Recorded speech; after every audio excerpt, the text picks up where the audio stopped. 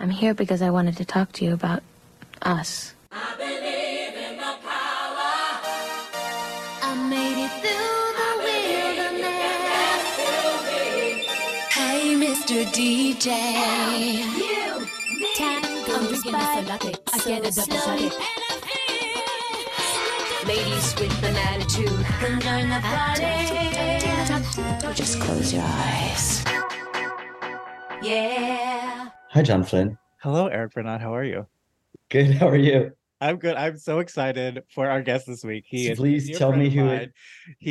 I'll tell you who he is. He is an Okay, actor, tell me. He's a director. He's a comedian. He's a playwright. He has a wonderful podcast. And he is a dear friend of mine from college who we bonded over Erotica and the Sex Book together. Please give it up for Jason O'Connell. Yay! Thank you so much. Thank you for having me. It's so good to see you, John. So good to meet you, Eric. And so good to dive back into. It's been a while since I've reveled in. It's a pretty common refrain for most of our guests of like, this was so nice to have an excuse to just watch a whole bunch of hours of Madonna. I love it. Loved it. But there was a lot of viewing to do for this, but it was more bite-sized chunks, True. It was it wasn't like watching an entire concert. It was like, but it made me want to watch some entire concerts sometimes. And then other times it was like, this is for the best, but this is 3 minutes. This is all I needed to see of that. Leave them wanting more, Madonna. Exactly. So good. Well, so tell us, like, what is your love of Madonna? Like, where does it come from? Like, what's your history? I mean, my history. The very first feelings towards Madonna were purely sexual, and that was so. You are a second heterosexual man on the podcast. Am I only the second one? There you go. Only the second. Yeah, no, I mean, I had a pretty. At first, I was afraid, but had a healthy fear of her. It was both drawn to her and not repelled, but just scared, nervous. Overwhelmed. I was very overwhelmed by her sexuality and the feelings and thoughts that it was conjuring within me. And then but I always really liked her. And then I admired her business savvy, and I thought, and I really loved her as especially around which I'm sure a lot of people would say, like, I feel like peak Madonna was Blonde Ambition-y Madonna, kind of like everything from Express Immaculate Yourself Collection, and Vogue, Immaculate Collection, which are right around the time that I met you and when the Sex Book came out, and then it started getting weird. But it was that's probably my fault. That was probably me. But I was a big fan. No, you were great. You curated that dorm room lovingly. It was like a museum to Madge. Were you guys roommates? No. Oh, you just had But I think we lived in like the same tower. Yeah, probably Tower C or something. Yeah, Tower C. Yeah. I was on the 3rd floor. You were probably. I was up like on the 11th or something like that, from what I recall. But from those halcyon days. But I always loved her, and then I was like kind of felt protective of her, like during Evita and stuff. I was like, she can do it. She deserves that. That Golden Globe is not. They didn't buy that for her. She is Adora, right? Yeah, exactly. I had such high hopes for her, and I've continued to love her through the years. But I gotta say, it was funny, like watching, and we're gonna talk about them and stuff. But it's funny to realize that she hasn't actually performed on the VMAs in like 20 years. I mean, and that kind of coincides with around the time that, my knowledge, I don't have an encyclopedic knowledge of Madonna, but I feel like what I know kind of tapers off right after, music, and then it just kind of goes, it fades away. But common for a lot of people. Usually, like Confessions is the last album that most people feel like they really know. And then after that, it's like they know 4 minutes and one or two other songs. Yeah, like I feel like she should have gotten an Oscar nomination for Evita, just out of politeness. Out of politeness, just because it's just good form. You know what? It's so He did funny show because, up, you know. Yeah. at the time I felt like, yeah, but that was 25, 30 years ago almost. I mean, whatever it was. But so yeah, at the time I was really like, oh, she was robbed or whatever. But Yeah. I haven't watched it in a long time, so I don't know. But I remember thinking she was great, you know, and yeah, I thought that would have been it was like you could see it in her eyes how much she wanted it and how happy it would have made her. And I remember I'm sure you guys have talked about this at some other point, when she was on the Oscars in, I guess it was 91, when she sang the Sondheim song, right?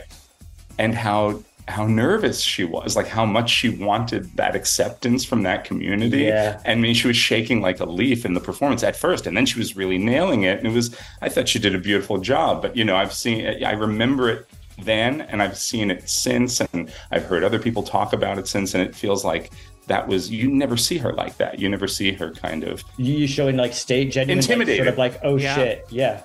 Yeah, she was intimidated. She wanted like Jack Nicholson and all these people, everybody there at the Oscars to be like, not bad, you know. I mean, and I felt for her. I thought that was really charming, actually. So yeah, I did too. It was very, very vulnerable, and she, like you said, she powered through and she nailed it because she's a pro. It was great. So have you ever seen Madonna live? Have you ever seen any of her concerts or anything? No. I know, and we've talked about this before, I think, but yeah, no, I got close to catching her the Blonde Ambition tour, but I did not, and I'm still living to regret it. Do you have any plans or any thoughts of maybe trying to see the Celebration tour? It's just so expensive. I mean, I would love to, but it's just so crazy expensive that I probably not. But yeah, Amy Lowead was in the. Oh yeah, I'd love to, but what are the odds, right? Gives me a ticket, sure. Right, exactly. Yeah, no, I'm not that like laissez-faire. I mean, I would put money out, but I mean, it's just like the scope of it is just, it's beyond me, I think. If someone gives me a ticket and picks me up. Right. And I'm not doing anything that night. And explains who Madonna is. And all that, then sure. Only the one that inflicts the pain can take it away.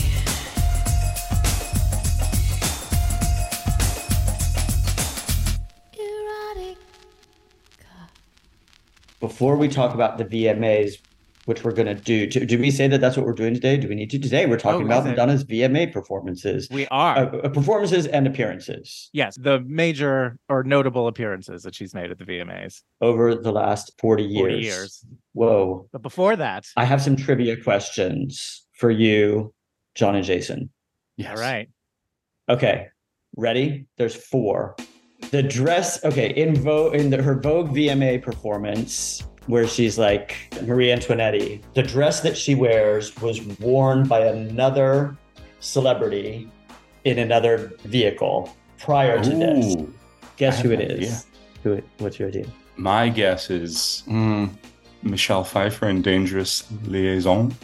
Oh, that's so close. Is it Glenn Close in Dangerous Liaison? Yes. God damn it. We can post pictures.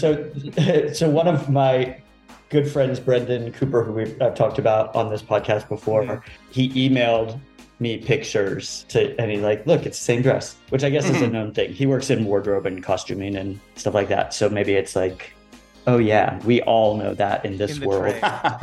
Yeah. We weren't surprised to see that dress. Rear its head again.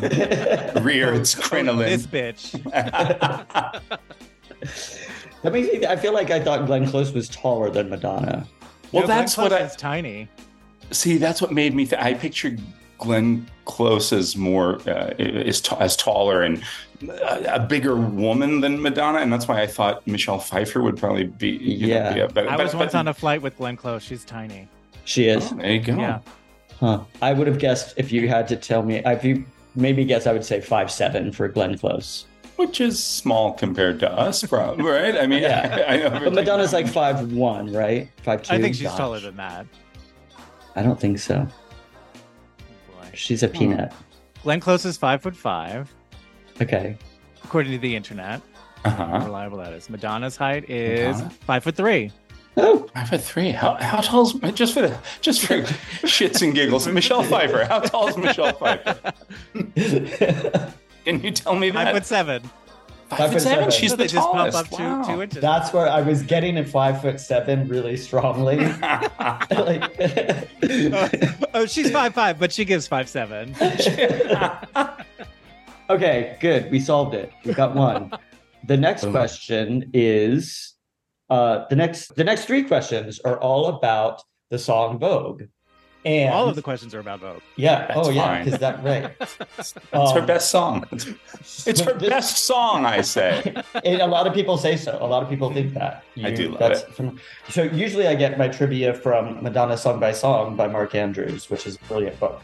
Today I got them from this other podcast that John turned me on to, which is now done. So I'm going to cite my sources. It's a podcast called Inside the Groove, hosted by Edward Russell, who's British, and he's like a forensic investigator when it comes to like how these songs were put together, and he understands music in a way that I don't, but it's super fascinating to listen to if you're at all inclined. Inside the Groove. So he like breaks down how, and like the story behind like how this was recorded and where and who like did what. And so like this is the first time that Madonna had worked with, this is the first time she's working with Shep Pettibone as like both of them collaborating to create a new song. At this point, Shep Pettibone had just done like remixes of her songs. And I guess I don't know if Shep Pettibone is like the first person to do this, but like was on the forefront of not only remixing songs, but like rebuilding them from scratch, like getting like her vocal track and then like recreating things. So for instance, the version of Express Yourself that we know of in the video and how she performed it on Blonde Ambition is the Shep Pettibone, one of his remixes. Like she liked it so much that she was like, I'm not doing the album version, I'm doing this version of it. It's very influential in her sound. So as he points out, and this was like there was like, I don't know how famous, there was a lawsuit, they got sued, Madonna and Shep Pettibone got sued by a band for sampling their song in Vogue. And it's a song from the early 70s by a group called MFSB, which stands for Mother, Father, Sister, Brother. And the song is, you get more than one guess. I was thinking like you each can get 3 guesses. Oh, forget it. But I'm going to give you John can have 6. I don't know that I'm going. No, you're gonna be able to guess it because I'm going to tell you part of the title and then you're going to tell me the last word. The song is called Love is the Blank. Love is the answer. No. Love John. is the master? No. Love is the Love is the key. Oh, that's good, but not. Love is the victim? Ooh, I like that, but it's not it. Love is the only way forward. No, I'm sorry. I have no clues. Okay, John, you have one more guess. Love is the backbeat? Oh, I wish. Love is the message. Oh. And it's the sample is those little horns. They're like, wah, wah, in Vogue. Oh, right. If you listen to the song, you're like, Shep Pettibone says that he recreated them, like he definitely like used them, but he recreated the sound. And then the judge ruled that it was too like inconsequential, to not enough of the song for people to be like, oh, they stole Love is the Message. Yeah, I was gonna say if it's just that whap whap, that's like, you know, it's a little bit more than that. When you hear it, you're like, oh yeah, it's kind of like Vogue, like they built it kind of off that. Okay, next question is Shep Pettibone also remixed for a lot of other artists during this time. And somebody, I don't know who I can't think of the guy's name right now, I'm blanking on it, but his assistant in an interview later talking about recording Vogue said that it was heavily influenced in a way that like maybe Shep Pettibone like cannibalized some of his own work prior to this to create the sound for Vogue. And it's from a remix of which of these artists? Whitney Houston, Level 42, Pet Shop Boys, Janet Jackson, or New Order? Janet Jackson. That's my guess. I'm gonna guess New Order. Jason, you are correct. Wow. It's Janet Jackson, and it's the Shep's When I House think mix. of you. No, it's the Shep's House mix of "Miss You Much." Oh, Okay. I hear that. When you listen to it, you're definitely like, oh, yeah, I can see there's like the beginnings of Vogue in there.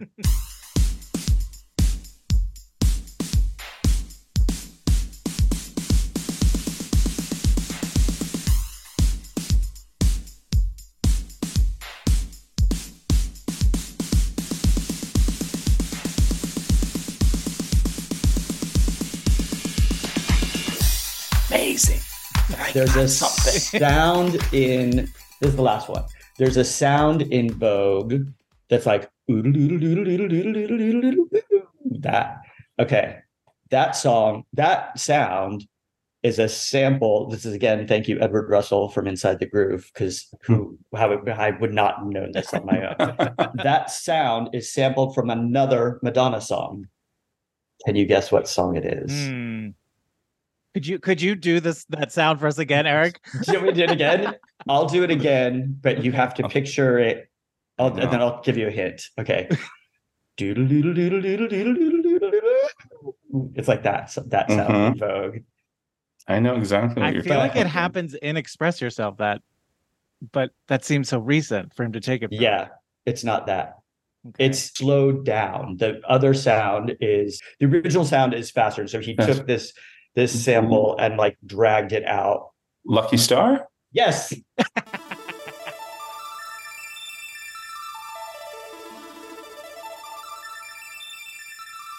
Jason, I'm sorry, how John. I did didn't this? give you a chance. I'm So sorry, yes, the John. beginning of Lucky Star has Yeah. like Yeah. Oh yeah. and it's that sound slowed down. Wow.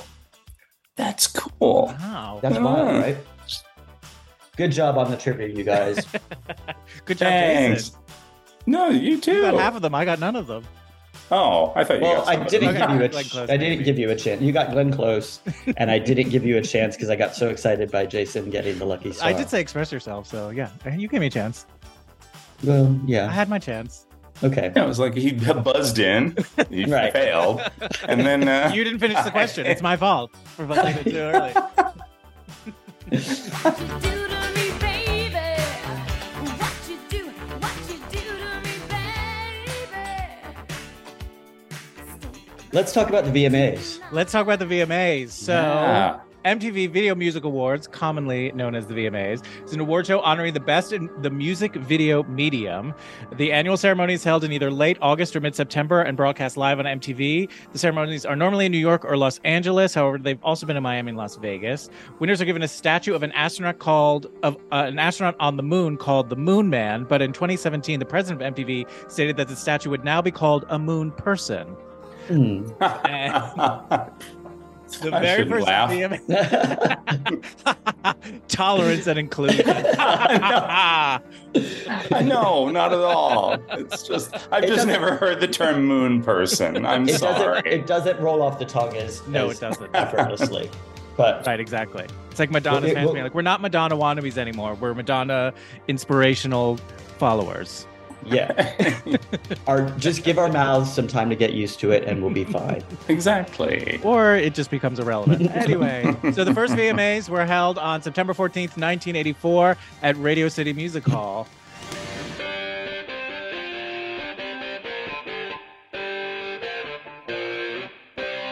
Which, of course, brings us to Madonna was one of the first performers. And that we should just say, overall, Madonna has won 20 VMAs in her careers. She is the second all-time winner, right behind Beyonce. But apparently, a lot of people are thinking that Taylor Swift this year has a good chance of outpacing Madonna. Oh. So she'll be third. So she might be third. But still, pretty great. Do you think that Madonna is the type of person who uses them as doorstops in like a sort of like like a fun in like a cute way, or are they displayed? or are I'm they guessing she has no stored? idea where they are. Okay, Yeah. That The moon seems, people? That seems right. Yeah. Like, yeah. what if you had 20 of something? Yeah, there's like a think a cabinet. I bet they're also like have been like some of them have been auctioned for charity stuff. I would imagine. I think you're not I supposed think to do she's- that with awards. Really? Like, I know with the Oscars, Really? you can't auction off any of your Oscars.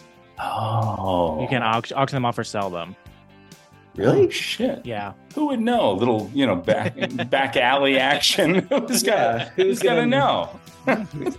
Yeah, maybe you don't want to go online and Not on eBay. Craigslist Put it on it, eBay, you know?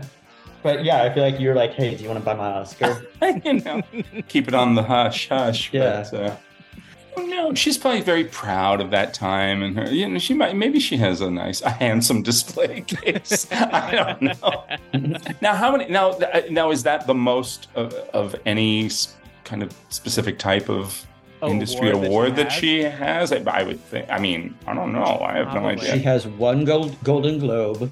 Right. She has a bunch of Grammys, but I don't think she has 20. I'm going to guess that she has 11 Grammys. That's just.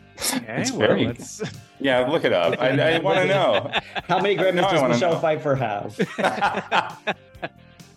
I think she read Margaret Thatcher's biography. I think so. I was going to say, I bet Glenn Close hasn't spoken. Right, yes. Madonna has 7 Grammy Awards. Wow. At least it rhymed with 7-Eleven. what you thought. So you're not that great at Impressive. trivia either, Eric. Okay.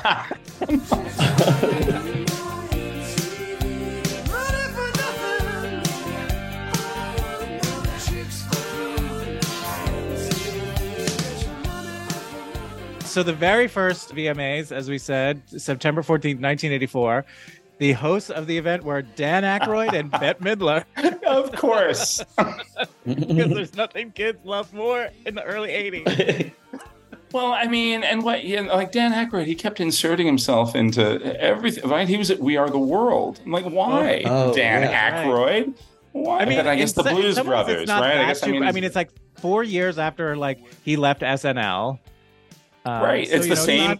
He was just in Ghostbusters. I mean, this is September of 84. So he's pretty famous right here. Yeah. This is peak Aykroyd. And peak Midler. Exactly. Yeah, when you look at it and you think 1991, 92, nothing but trouble, Dan Aykroyd, and you're like, why would they have him on? But, Ghostbusters, sure. Yeah. I would have liked to see the repartee between them. But Oh, that's true. You want to talk about chemistry.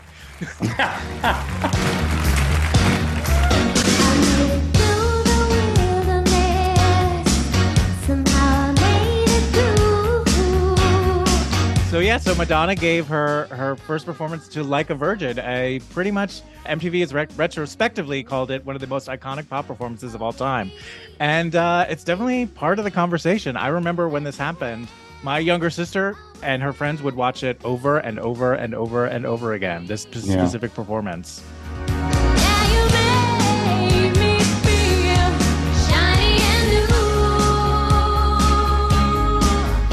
Okay, here's the thing, guys. Yes. We have to do our own investigative reporting right now. Madonna has claimed that when she finished that performance, her manager Freddie DeMann in her dressing room looked at her and said, "Your career's over. You just showed your butt on television." And she was like, it was an accident."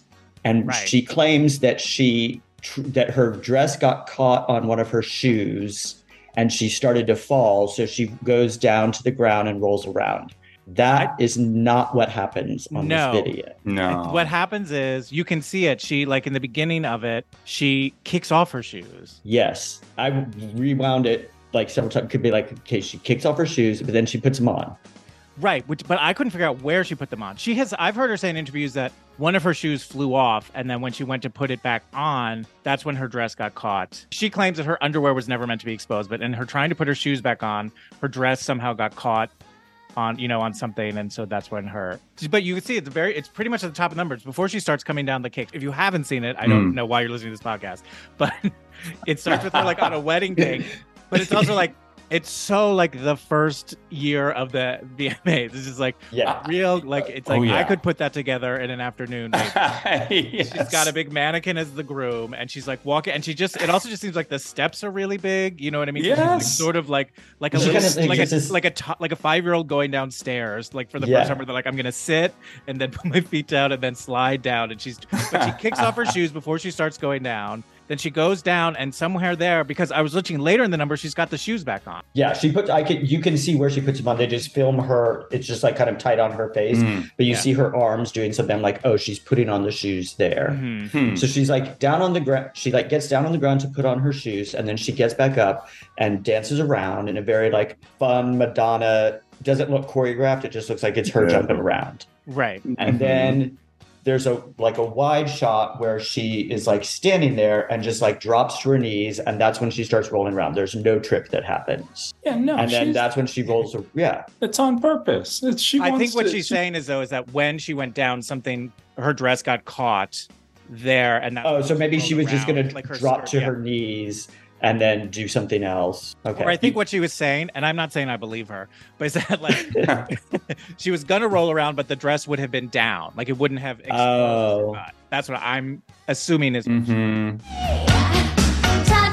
the very first time, like a virgin, with your heart beats next to mine, gonna give you all. She wore nice underwear. She wanted them seen. I just don't. It's like little like it's either and, she's It's like given what we've seen from Madonna the last 40 years, it's not like exactly it's not who she is. It's not like please, Audrey Hepburn would never. It's not like that. Yeah, no, I think I feel like it's probably just the story. She's to try to have. I feel like it's it's like it evolved. So it's also, do you guys remember like a few years ago, and Jason, you're a movie guy, so you might know this. There was a script running around Hollywood called Blonde Ambition that was like a Madonna biopic. Oh, yeah. And I guess it was like there's some list that studio people put together of like the best unproduced scripts of that year. I forgot what it's called. The Blacklist. Is it the Blacklist? Okay. Yeah. And it was that script was on there, and I found it online and read it, and I thought it was like a fine. It's like I don't know, but that's the like plot point at the end where like she has to like the hero's lost it all and has to like dig deep from within to like win. Is that she trips on her dress and like has been told like throughout the script, if I remember correctly, that like she shouldn't be like overtly sexual and stuff like that, but she like goes for it in that moment, and that was like what cements her career. Yeah, no, I think she fully embraced the maybe she was told not to do it, and I think she was like, I'm gonna do it, and I don't know, but or she was doing, like you hear a million stories of something goes wrong on stage, and then you've got to use it, you've got to embrace it, you have to make it look like it's meant to be part of it, and she was just a finer actor than she's given credit for. She's going with her, following her. She's not going to run off stage. She could have like done vaudeville. I feel like it's a very you see some of those little interstitial comedy bits in her tours, like, "Hey, Bucko, hey, you want to fuck me? Hey, how much the fuck?" It's really good.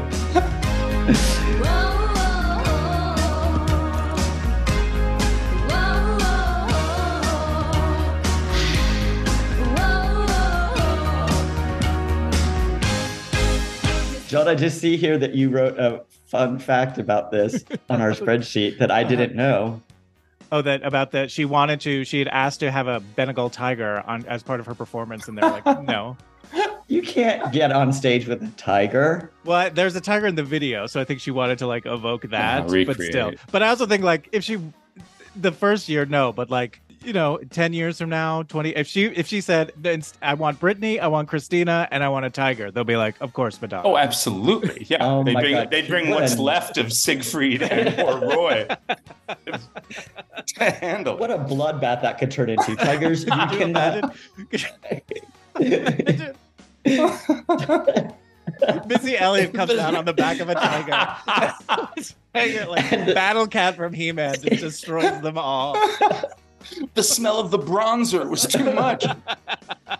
Drove her crazy.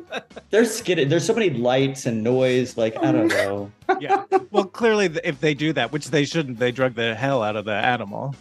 Oh, they do. Yeah, right. Exactly. Just I guess I didn't think of around.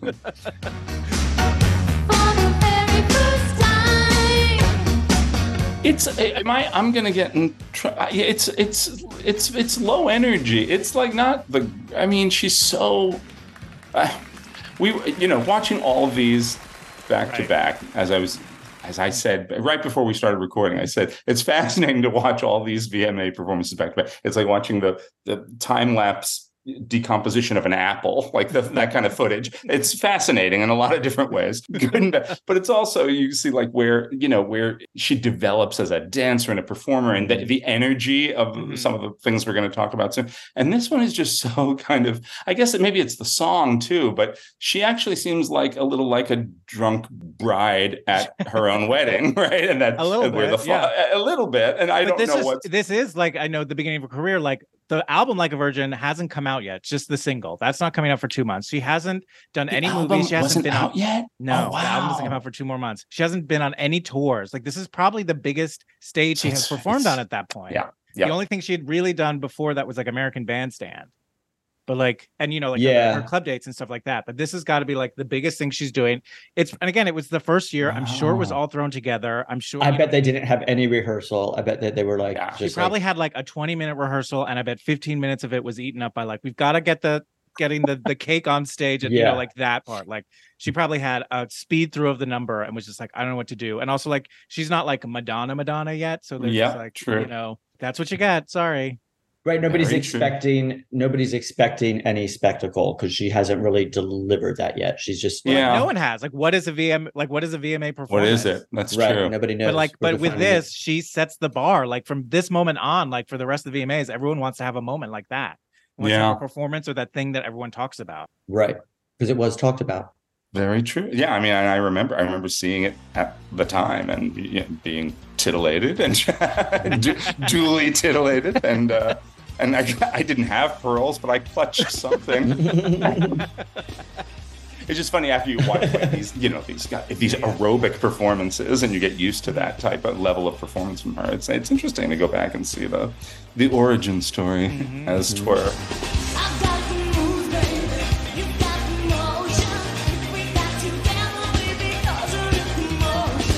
The next time she, quote, performed on the VMAs was in 1987. Yes, it was. But the reason why Eric is saying quotes is that she was on tour with the Who's That Girl tour, and they just they said it was live. She performed it live from tour. Like, I guess they went to her. They're like, and now we're cutting to Madonna on tour, which seems weird. I don't know how they would time that. It seems weird to me too. I think that they used the video. Yeah, probably. Do we know where she was on tour at that time? Where they had pulled that footage from? Or she said at one point, said like, was it not Toronto? Maybe she said Torino. Torino. I think it's very end. She's like, So here's the reason. When I watch it, okay, I know that Madonna rehearses things. At this point, she's like rehearsing things to a T. So it's entirely possible. But to me, it's shot for shot. The performance, it's on the Who's That Girl, Ciao Italia video, because I know that one pretty well. And I was watching this and I was like, I think this is just that performance. Yeah, I mean, that's what it looks like to me too. But no matter how many different ways I try to Google it to see if it was a different version of it, it was always the same one. Okay.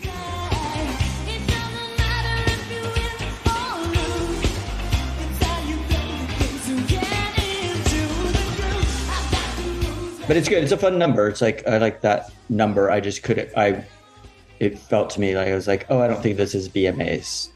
Well, because also like... Wait, you mean, you don't think this is... I don't think it happens. Okay. I think it's a real time. Yeah. Okay, right. I thought you were like, this isn't VMA. This isn't VMA quality as far as I'm concerned. Not my VMAs. What also makes you, which would make me agree with you, is that in the tour, that number is a part where she kind of like highlights the band. She'd be like, you've got the groove, you've got the motion. And it's like, why would they, for the VMAs, don't you think it'd be like, we're just editing it down for this? Exactly. Yeah. I also think that I could be wrong, but I don't think there's any, I think that if she knew that it was happening, she'd be like, hey, VMAs, coming to you. Like she would have said something. New York City, like something. Yeah. And New York City's got the moves, baby.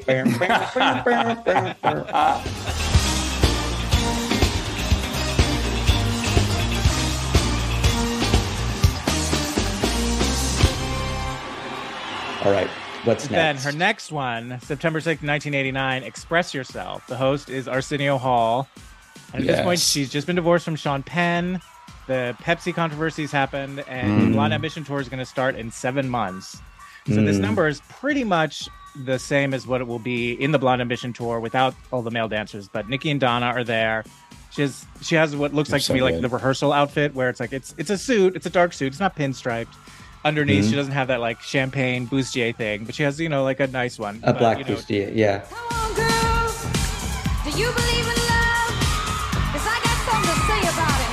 And it goes something like this. Don't go for second best, baby. Put your love through the test.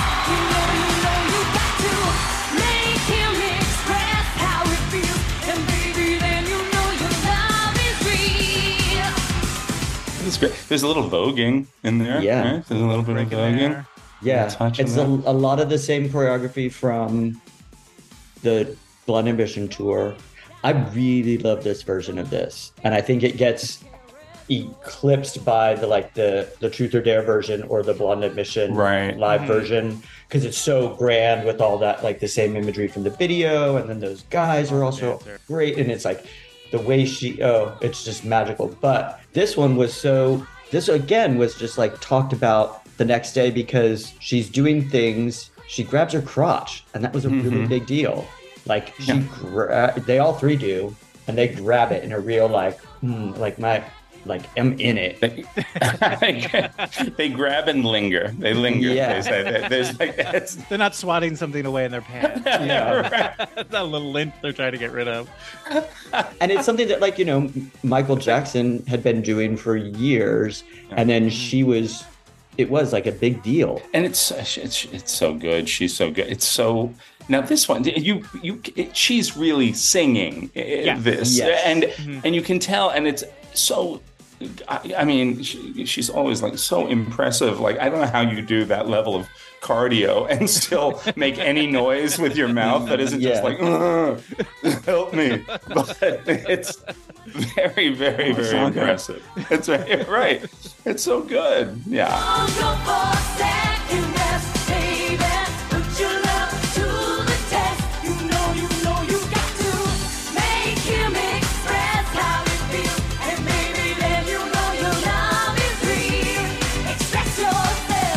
I have a story about this. I'm gonna tell it. I'm gonna tell as fast as possible, and you can cut it if it's too stupid. So I was really into this version of this thing, and my friend Brendan Cooper and I, again Brendan Cooper of the costuming fame, one day, I don't know, we didn't set out to do it, but we were just like sitting in his car, and we like ended up writing parody lyrics to Express Yourself, and we also wrote parody lyrics to like a prayer, and we were really proud of them. I think they were like okay, they were pretty good, but we would like. When we get like high or something, we would like sing it for people. And so like a year later, we had a good friend who was dating someone who was deaf and also like really nice. And like also like we got along with them. And one day, for some reason, we sang it, and our friend who was dating a deaf person had learned sign language. And so she like signed it. Yeah. And I'll call Alice is the deaf woman. Alice thought it was hilarious. And so some months later contacted us and was like, hey, it's Dawn's birthday coming up. Will you guys perform that at the birthday party? And we were like, yeah. So we got those outfits. We went to Fredericks of Hollywood and got bustiers. We practiced and practiced and practiced and practiced. And we did that choreography, but without a third person, just the two of us. And in planning it, we had to like, the technology in those days is you had to get on like a TDD line to call somebody who can't hear. So there's like an operator who's typing what you say, and then they type back, and then the operator talks to you in a very they just like read the lines. Yeah, very neutral tone. Right. But it was very much like Alice being like, did you get the bustiers? And we're like, yeah, we got them at Fredericks of Hollywood. And like, so describing this whole process and like, great, it has a choreography coming. We're like, great. So then we get to the party, and I want to say there were like 40 people there. And I think only 6 of them could hear. It was all deaf people. So we performed a full out like song and dance a cappella routine for a group of people who were so kind to us because they just somebody interpreted it on the side. Somebody signed it along with us. And they were just such good sports because I'm sure it just looked so stupid. And I'm sure they were like, those aren't the lyrics to express yourself. This is the worst sign language interpreter ever. I can't hear, and I know that those aren't. I know this is not the song. Hey, so if you want it right now, let me can show you how. Express what you got. Oh, baby, ready or not, express yourself. Later on in this episode, she's back on screen, and she's presenting a Video Vanguard Award to George Michael with Donna and Nikki. Though I'd rather be getting an award than giving one away, it is my distinct pleasure to present the Video Vanguard Award to an artist who has made outstanding contributions to the world of music video. Like me. And she's got the thing that becomes kind of a running refrain through all of these appearances is like Madonna. God love her. It's always about Madonna on some level. So it's like she could be giving somebody a Lifetime Achievement Award. It's like, I mean, like me. He has an excellent voice. He's a great songwriter, and he makes very classy videos. Like me. She's doing it to kind of funny, kind of tongue-in-cheek, kind of serious. And also, like, I'm so glad you pointed out, because that evolution, we'll get there later. There's towards the end of these, there's one that like people found really sort of cringy. Yeah. When she gives it a tribute to Aretha Franklin. But again, it's like it's one of those like when someone tells you who they are, believe them. Like she's done this. She always has. Yeah, exactly. She's like, here's a word for George Michael. I'm going to make it kind of more about me than him. I'm also a great video making artist. Just don't forget. I've won this already, so just because I'm giving this award doesn't mean I feel like as if it's my award and I'm done with it. I will never be done. Never. It's still me. It's still me. No, but has she gotten the Vanguard Award at this point? She must have. I think she has. I think she was one of the earlier ones to get it. And at this point, and I think in a year or two, they rename it the Michael Jackson Video Vanguard Award. Oh, snap. Snap. Strike a pose. Speaking of snapping like a fan, her next performance, 1990, Vogue. The Blonde Ambition Tour has ended a month before this performance, and her and Marie Antoinette, they're on sort of this 18th century France, Dangerous Liaisons. It's everyone from the tour, and it's so good. Look around, everywhere you turn, it's heartache. It's everywhere that you go. Go around, you try everything you can to escape the pain of life that you know. It's so good. It's so amazing. Good. It's like everything about it. This is the peak. I mean, you talk peak Madonna. This is in every way, shape, or form. Everything about this is incredible. Incredible. Yeah. I remember sitting in my dorm room at Hofstra watching it and just being like, she knows she's at the top of the mountain and she knows it and she deserves it. I was sitting there with my Ben and Jerry's in that dingy recliner that was in the common area of and I was like, oh my God, she's amazing. She's amazing. And it's funny. There's wit to the whole thing. The design is great. The choreography is great. It's fantastic. And it's a standing ovation, right? At the end, it looks like it. It should be from the audience. And also, like, she's blatantly lip syncing, but you don't care. Yes, and you don't care. That's what I was going to say too. It's the first time that's true of one of her VMA performances. No, I don't mean that you don't care, but I mean it's the first time she's full on lip syncing, and it's like, no, it's perfect. It's great. She's got that wig on. Who could that wig? I mean, it's one of those things you're like, I bet 3 people died making that wig, and their life was not in vain. It was not in vain. They went out at the top of their game as well. Oh my God. They're on the top of the mountain. He's honoring them in her performance. It's just so good. It's so iconic. I sometimes think that, like, with drag queens too, I'm like, there has to be styrofoam or something that they build that around so that it's not. Oh Yeah, there's gotta be something in there. Yeah. Yep, probably. Like Wigs by Perfidia. When I bought the Immaculate Collection, I bought it in a box set, and it had like the DVD, a video, and it had a poster of that number. Oh wow! In fact, do you still have it? Oh my God! Oh my God! It's right there. That's a big. It's not even in storage. It's like right there. No, it's like it's by the bed. Oh, there it is. Yes, that's right. I remember that was with that.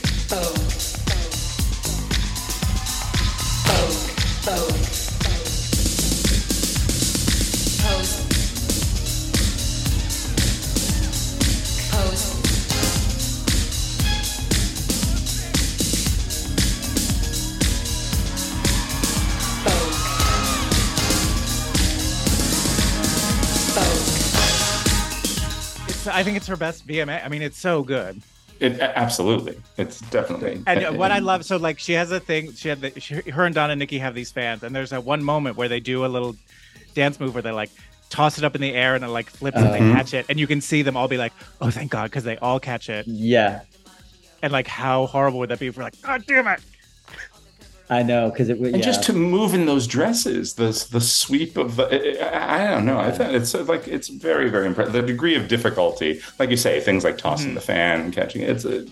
It's a high degree of difficulty, and it's just somebody. It's on top of her game and knows it, and it's really impressive. It's really good, and such a good song. My favorite, that and Like a Prayer, I think, are my favorite Madonna songs, actually, which is probably just a very common refrain, common straight boy refrain. They're really good songs.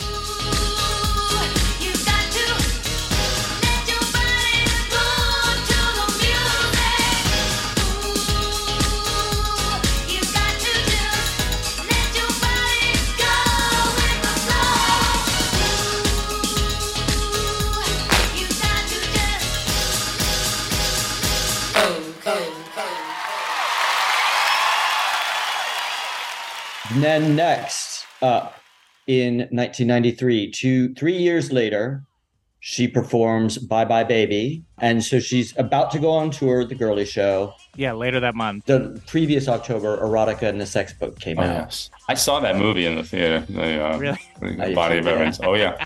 I watched it for the first time a few months ago. I saw it in the theater in Manhattan because I was at an audition in the city for, we were still in school. I was still in school. It was my senior year, and I did the ERTA auditions, for graduate schools and stuff. Mm-hmm. And I had gone and done my pieces, and I could tell I was like, that was okay. It didn't go great. I had this feeling about it, like, I don't think much is going to come from this audition. And I was and you had to a few hours before you knew who was going to call you back or who wanted to talk to you. And so I just roamed Times Square and literally walked into this is 1993 Times Square, so it's just there's still that hint of porn and pee in the air everywhere. And I went and saw Body of Evidence in some theater right there in the middle of Times Square, and I felt dirty. I felt like I went into one of the peep show theater. Yeah, it felt kind of like I had done that. Yeah, it took your mind off of it, I guess. It certainly did. It did. Willem Dafoe as a sexual partner for Madonna. It didn't captivate the way one might have thought.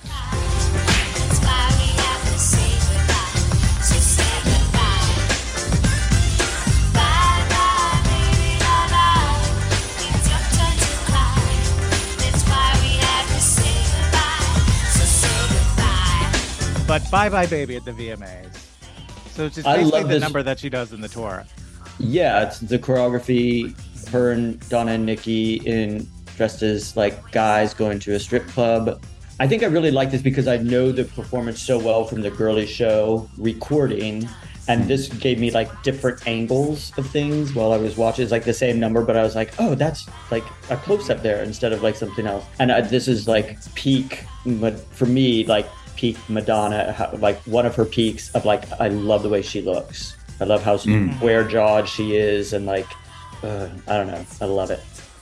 Yeah, and she still like has that confidence of just being on top of the world. Yeah, and the playfulness with all the gender fluidity stuff. Yeah. It's great. It's really great. Is there something about, and I don't know if it was the YouTube link that I was watching. There's something about her. The vocals were very. I don't know what the right word is for it. They kind of sounded like tinny to me, or kind of. The recording of that song is like sung through. It's like sung through its filters. Is it just that? Yeah. So it's approximating the recording. Okay. Because there was something about it that. I wasn't thinking of it as matching the recording so much as it just. It's almost like something going on, and an old timey, like it's through a gramophone or something, but the music's really modern. That's I think what it's supposed to sound like. Is it the first time and the last time you'll ever see me cry?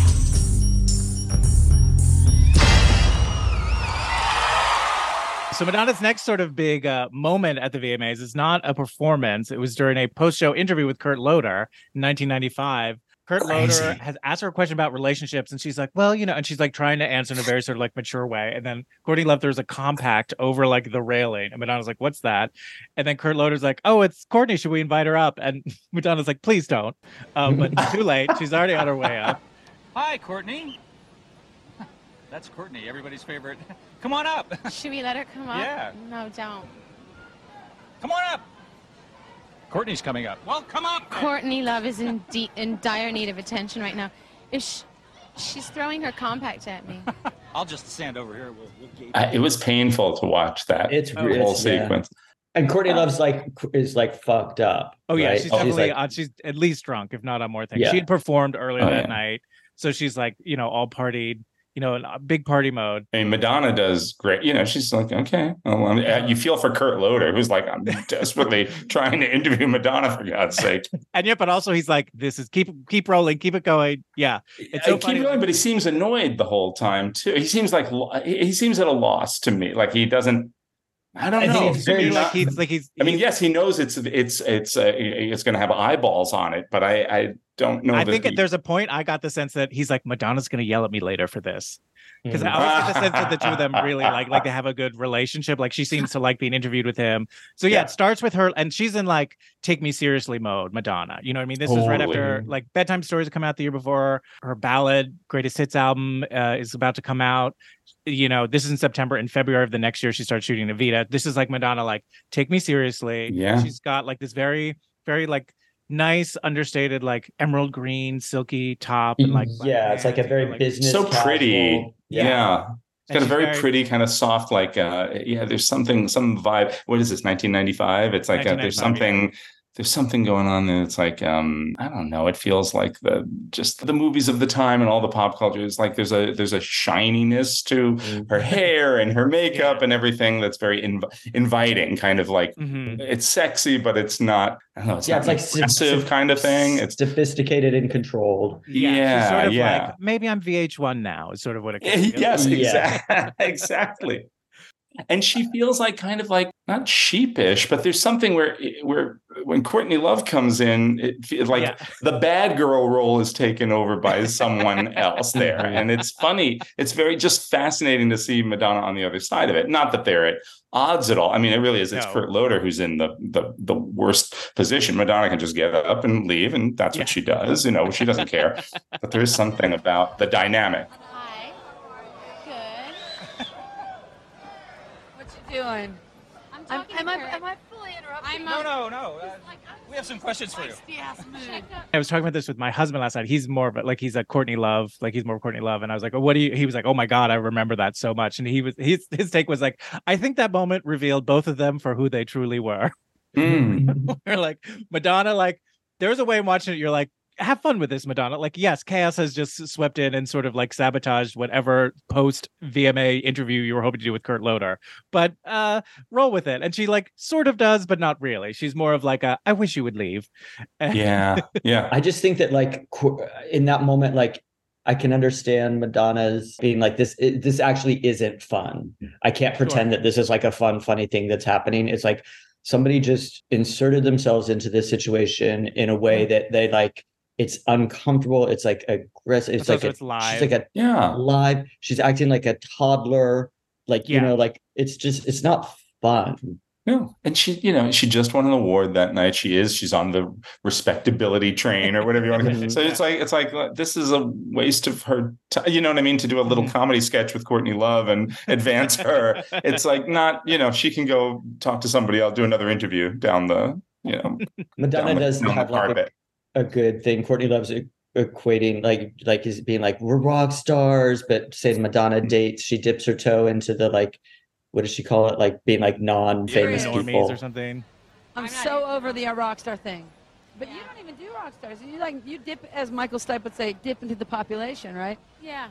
See, it's like working in the hospital and like going out with the ambulance driver. Yeah. It's like, I want to be a surgeon. I want to be the top surgeon. Damn it, I want to own the hospital. So, I go out with the other surgeon, right? So, like, maybe I should try a candy striper. I think you should get out of the hospital. Leave the hospital, please. Yeah. That's really good. I was like, that burn. That's good. Yeah. And then Courtney Love tries to like backpedal and be like, no, I'm sorry, I'll leave. It's like, no, you're not. Yeah. And then Kurt Loder's just left with her, and he's like, well. What do you want to talk about? And it's like, oh, Madonna, and she's like, it looks like at first I thought it was Lauren Bacall, but I was like, no, there's no Lauren Bacall. But I would love it if Lauren Bacall suddenly crashed this party. That would be really. I think great. it's Liz. I think it's Liz Rosenberg. Her Oh, is it really? Okay, I think so. But yeah, so someone comes in, it's like, oh, Madonna, and then off they go. And Madonna's actually very sweet to her when she leaves for playing like. I don't think Madonna has anything to be embarrassed about in that whole situation. No, she gives her like a kiss on the cheek, and she's like, "Take care, you be like you're like." She's very sweet. Madonna's running off. She's going to be going. Thank you very much. No, I interrupted you. I'm going to leave. No, I it's okay. feel like a pig. No, go ahead. I'm going to leave you too. I ruined my Matt compound. Take care. Well, it's all ended well. Now, did you guys watch her? Did you watch her win her award? Like, because I was watching a video. I like went and watched another video of her from that night because she didn't perform that night, but she won Best Female Video, best. No, I don't know the category. And George Clooney presents the award, and you could tell it's like she's like kind of crushing on George Clooney a little bit. Sure. And the winner is. You're expecting like a little like at least a little kiss on the cheek or something, and I think she kind of goes for it, and he kind of like goes very quickly, like gives her the award and gets away. I think he didn't want to be like photographed, like by the damn paparazzi. And then I was like, well, boy, he just got it out of there very quickly. But he's on the side. He's got to wait there until she gives her speech and then walk her off. And then she makes a little comment about like, I guess this is the closest I'll get to George Clooney. And I was like, oh, Madonna, huh? She's not into it. I don't understand why. I think he's a fool, but I thought it was very interesting that he kind of didn't go into it. He liked her trashier. I guess something. I wonder who like George Clooney was dating at the time. Dennis Miller was hosting, and he said he made his little jokes before each of the presenters were a little oof, and I think he said something. This next presenter's currently seeing more ass than a rental car, folks. George Clooney. The most just gross, tactless, like unpleasant introduction for anybody. So I think he was dating a lot of people. Is the implication? But I don't know. I was wondering if he was like he could have totally played up his Playboy image and like given her. Like a peck on the cheek. Yeah. Unless there was like somebody that he was serious about, that he was trying to be like, not even Madonna can. I think he was still figuring out his thing because this is like the fall of 95. So it's ER has been on. It's like the tail end of the first year of that, or the beginning of the second season of that. So he's not, it's not quite George Clooney in all caps yet, but anyway.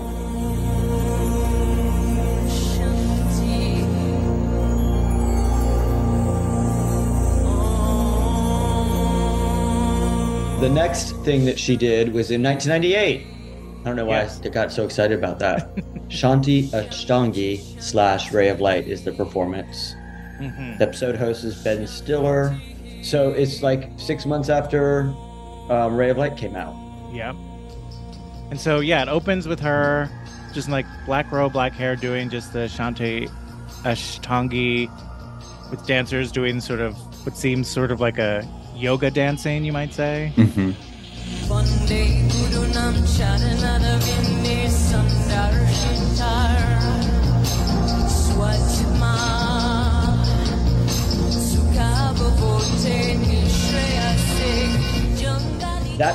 That song, so Madonna was really into Ashtanga yoga, and I also got into Ashtanga yoga.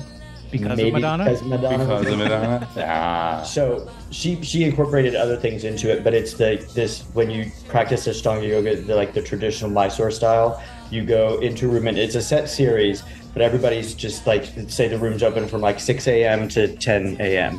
and you just go when you want to go and you put your mat down and you start your series. So everybody's doing the same series, but at their own pace. And it's like when the teacher thinks you're ready for the next pose in the series, they come and like tell you very quietly, like, so the next pose is this, and like, did you practice it? And then you build it onto your own thing. But you're supposed to traditionally like recite that whole prayer before you start. And so I know that chant very well because depending on like how much you want other people in the room to think that you're dedicated to this. Like when I did it, I would just be like, Vande Gurunam Shatana Vinde Sandara Shita Swadmas like I do it quietly to myself. And some people like get in the room, they put their mat down and they're like, Vande Gurunam Shatana. And you're like, okay. You're into it. All right, girl, we get it. So yeah, that's what Madonna's doing in that.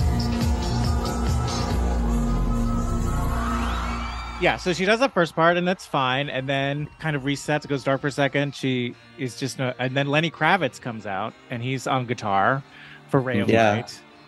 And see her getting a drink of water in the background, like crouched down. Yeah, she takes off her robe. She's in a white tank top, and she starts singing Ray of Light, and she's singing live. Vocally, it's a little rough for her. The head voice, the kind of really gets very reedy, and she pops in the head. It's not as seamless as it is on the album or on the tours.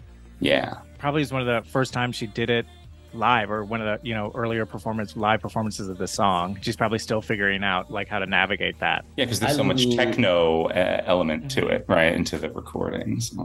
I like it very much, though. I think it's super fun, and then at the end when all the dancers come out and like just gets into a big party. Yeah, it's very fun. I bet that it's super choreographed, but it looks like it's not choreographed. It looks like it's just a rave. Yeah.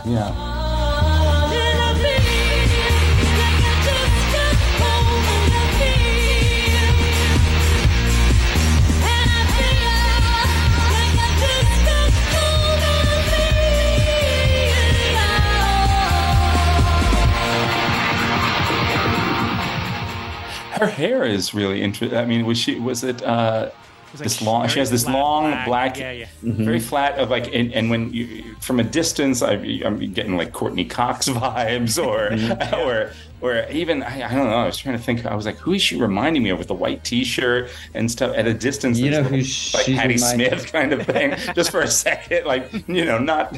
I don't know. I was just trying to like. I know Lourdes Leon is only one at this time, but that's what Lourdes looks like now. To me. Oh yeah. She was kind of. She has that long, straight, dark hair, and did she have it like that for anything at that time that we know of? I mean, Frozen. For her hair was like that in Frozen. Okay. And like Nothing Really Matters video, I feel like. Okay. Yeah, she used black hair a lot more in the Ray of Light era. Yeah. Yeah, what the album cover is like is still blonde and it's more like a dirty, but it's more like exactly. It's more like a dirty blonde, like a sandy blonde. And then she goes back to the blonde for isn't it the next year's the Austin Powers thing, the Beautiful Stranger, right? And then I think it goes back, right? Yeah. I mean, she changes every 3 months. Yeah. What am I saying? As if she's going to stick with a look for 6 years. Anyway. Yeah, I feel like she was like dark haired for part of American Life, but blonde for most of music. Mm-hmm. And then kind of stayed blonde since for the last like however long. I feel like she's just had long blonde hair. Except for recently when it's like sometimes like strawberry blonde. Yeah, she went like red a little bit during Confessions. Oh yeah. And this is the sinewy, like muscular, like just like she's just becoming 4 hours otherworldly in a not in a bad way. It's just like, my God, there's not a fucking ounce of fat on it. Her BMI is incredibly impressive. She's had a baby and she's like that. Yeah, and she's like over 40. Impressive.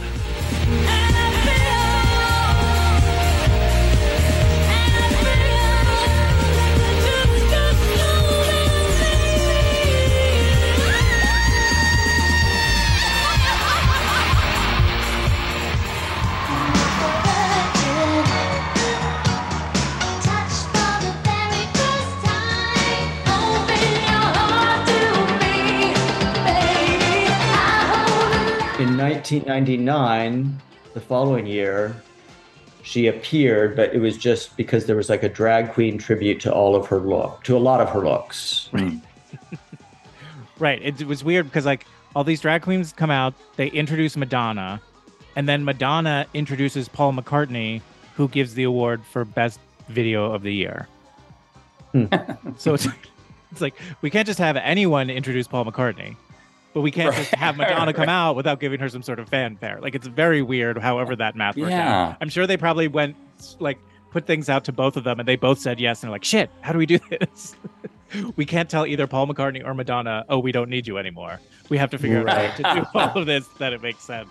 So there are, I think, 8 different drag queens.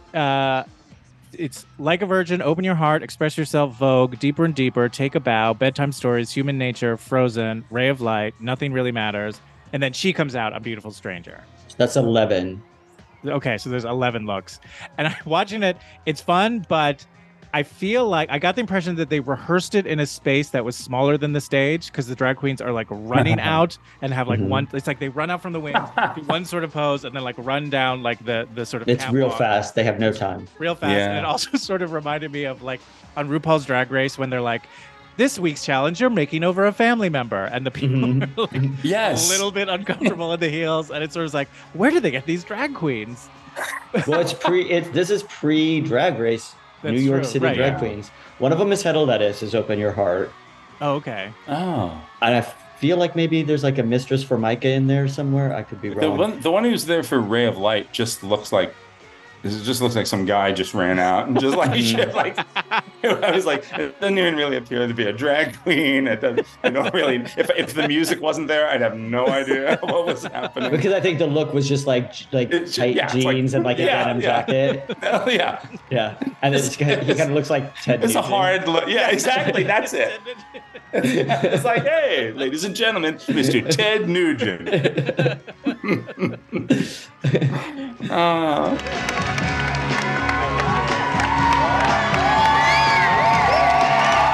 At the end, like Madonna comes out, she says, All I have to say is that it takes a real man to fill my shoes. Give them all a big round of applause.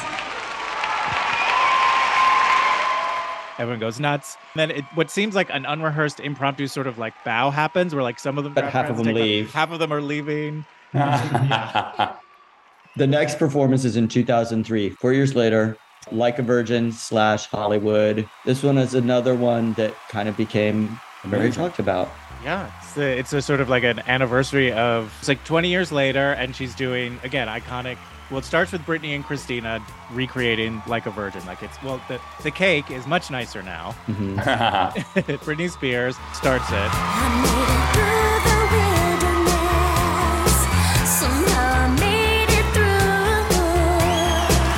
I didn't know how lost I was until I found you.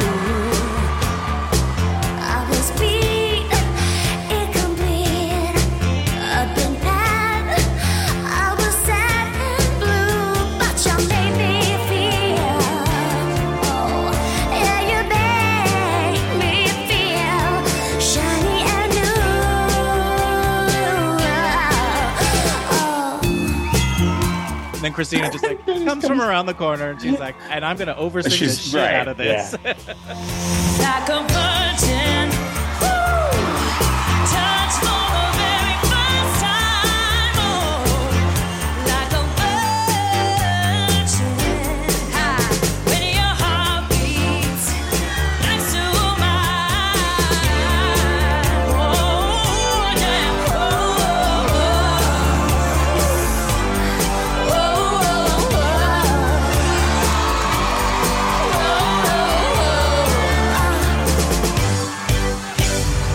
She gets to sing like a right. She comes in with like a virgin. So that was the negotiation. It's like when you see a movie poster and it's like one person's name is first, but it's lower, and the other person's name is second, but it's higher.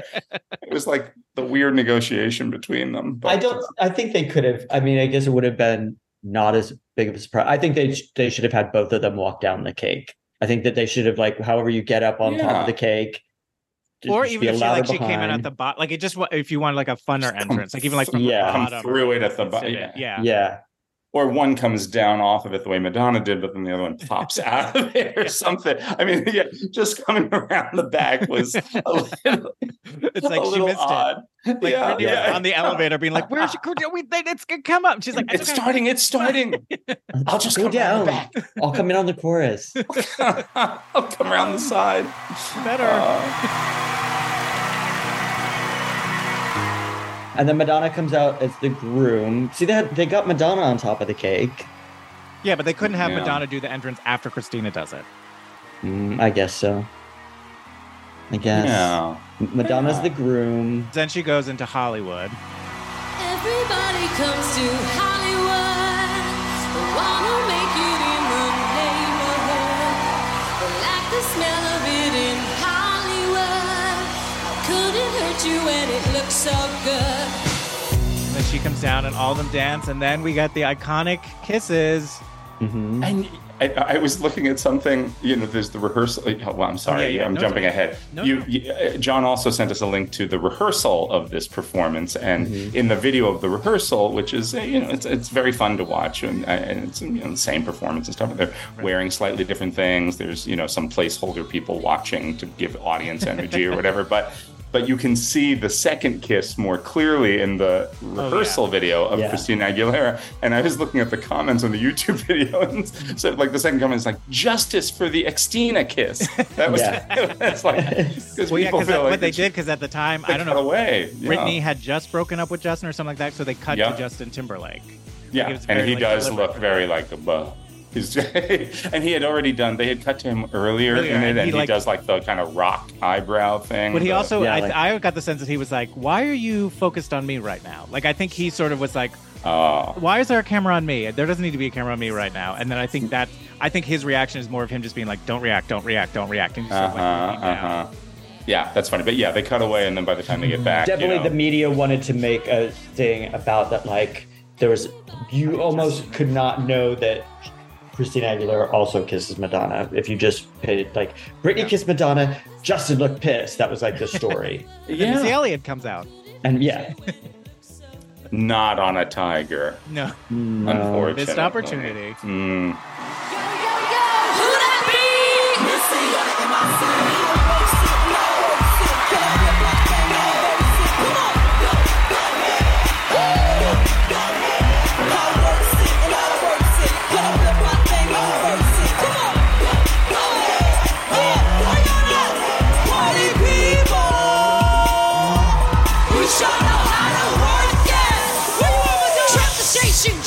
I think it's so fun. I think the whole thing, everything about it is so goddamn fun. And having all the shots of like Snoop Dogg and like, everybody watching and 50, it's very funny. It's like, and Lindsay Lohan's there and Paris Hilton. And it's like the Avengers and yes, Carson Kressley. Is it all of them? I only recognize. Yeah, it's a quick shot, and Carson's very animated looking at it. Like he's sitting up taller. Mary J. Blige looks not impressed. That's the funniest thing. When they cuts to her and she's like, "The fuck?" It's fantastic. What I think is funny if you watch the rehearsal footage is that, like, so again, I think it's probably like assistants or people who are just there like in that area where the audience is, to be like, just to give them sort of energy. And Brittany, Christina, Madonna come out and they're all doing, they're like, yeah. But in the rehearsal, when Missy comes out, they all get actually legitimately excited. They all get excited. They're like, now they're like, oh shit, yes. No, I also like in the rehearsal footage that like Brittany and Christina are in like rehearsal tops and like kind of what they're going to wear on their bottoms, and then kind of rehearsal hair, and Madonna's in like full costume. Yeah, she rehearsed like have to rehearse in the shoes. Yeah, everything. This is before the cape. Yeah. Oof. It's the pictures that got small. It's great. It's great. It's too much fun. So that's her last like real performance. That's what it's great about it. The full. I mean, yeah, it's like not that anybody would expect that she would never have done another performance, and she still may, obviously. But you know, it's just funny that it is like, total bookend, like a total evolution of, and her passing. You know what? Again, it's so interesting, like her, like because it's the showmanship of it. Like I'm passing the baton, but I'm still the central focus. I'm holding the center, and they are merely my minions. You may love them. Look how sexy they are. Great, they can wear what I used to wear. They can do what I used to do. But I'm the fucking groom off the top of the cake. Yeah, and I'm marrying both of them. And you don't want to know what I'm going to do to them later on tonight. And my bachelor party is with Missy Elliott. Exactly. Yeah. I still win. I always win. That's what it's giving. That's what that's giving. Definitely what it's giving. I love it. Definitely, like, also, I don't know why Christina Aguilera is not part of the conversation, but like so much of it has always been like Madonna's the queen of pop and Britney's the princess of pop. And like seeing her successor. And I just see Britney Spears as so directly related to, she's like Paula Abdul's baby. That's what I think too, is that she's not, because she's more of someone who's like dance forward with both Paula Abdul and Britney. If you were like, they lip sync their entire concert, you'd be like, that's fine. Exactly. I mean, I do think like Lady Gaga is the more heir apparent to Madonna. Yes, we didn't know that at this point. No, but yeah, I've always felt that about Britney too. Is like, and this is no shade on her, and she's obviously far eclipsed Paula Abdul, but she is more in that mold. Yeah, I don't mean it as like any sort of diss. I meant it as like that's. I feel like they perform the same to me. They're like, I mean, I love Paula Abdul. Yeah, in the '80s, all through Rush. Mm-hmm. She's blowing kisses in the wind. Mm-hmm. Promise of a New Day. Yeah. Oh my God, that's Promise of a New Day is a real good song. I still sometimes will put that on if I need a little pick me up. Mm-hmm. Eagles calling and it's calling your name. MC Scat Cat. MC Scat Cat. There's no more that needs to be said. Come on.